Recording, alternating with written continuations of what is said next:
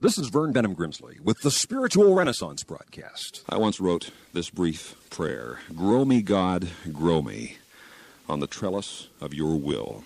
A trellis is a cross-barred latticework which supports vines or flowering plants, and which directs and defines the patterns of their growth through the months of the years. God not only wants you to grow, God wants you to grow in the best direction, in the right way, and for some meaningful purpose.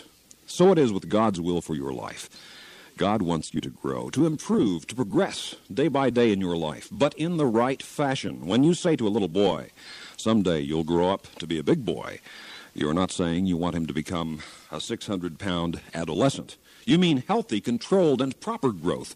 Cellular division and cell growth are part of normal life, but when cell growth becomes abnormal, out of control, it may become cancer. This commentary was sponsored by Spiritual Renaissance Broadcast Ministries.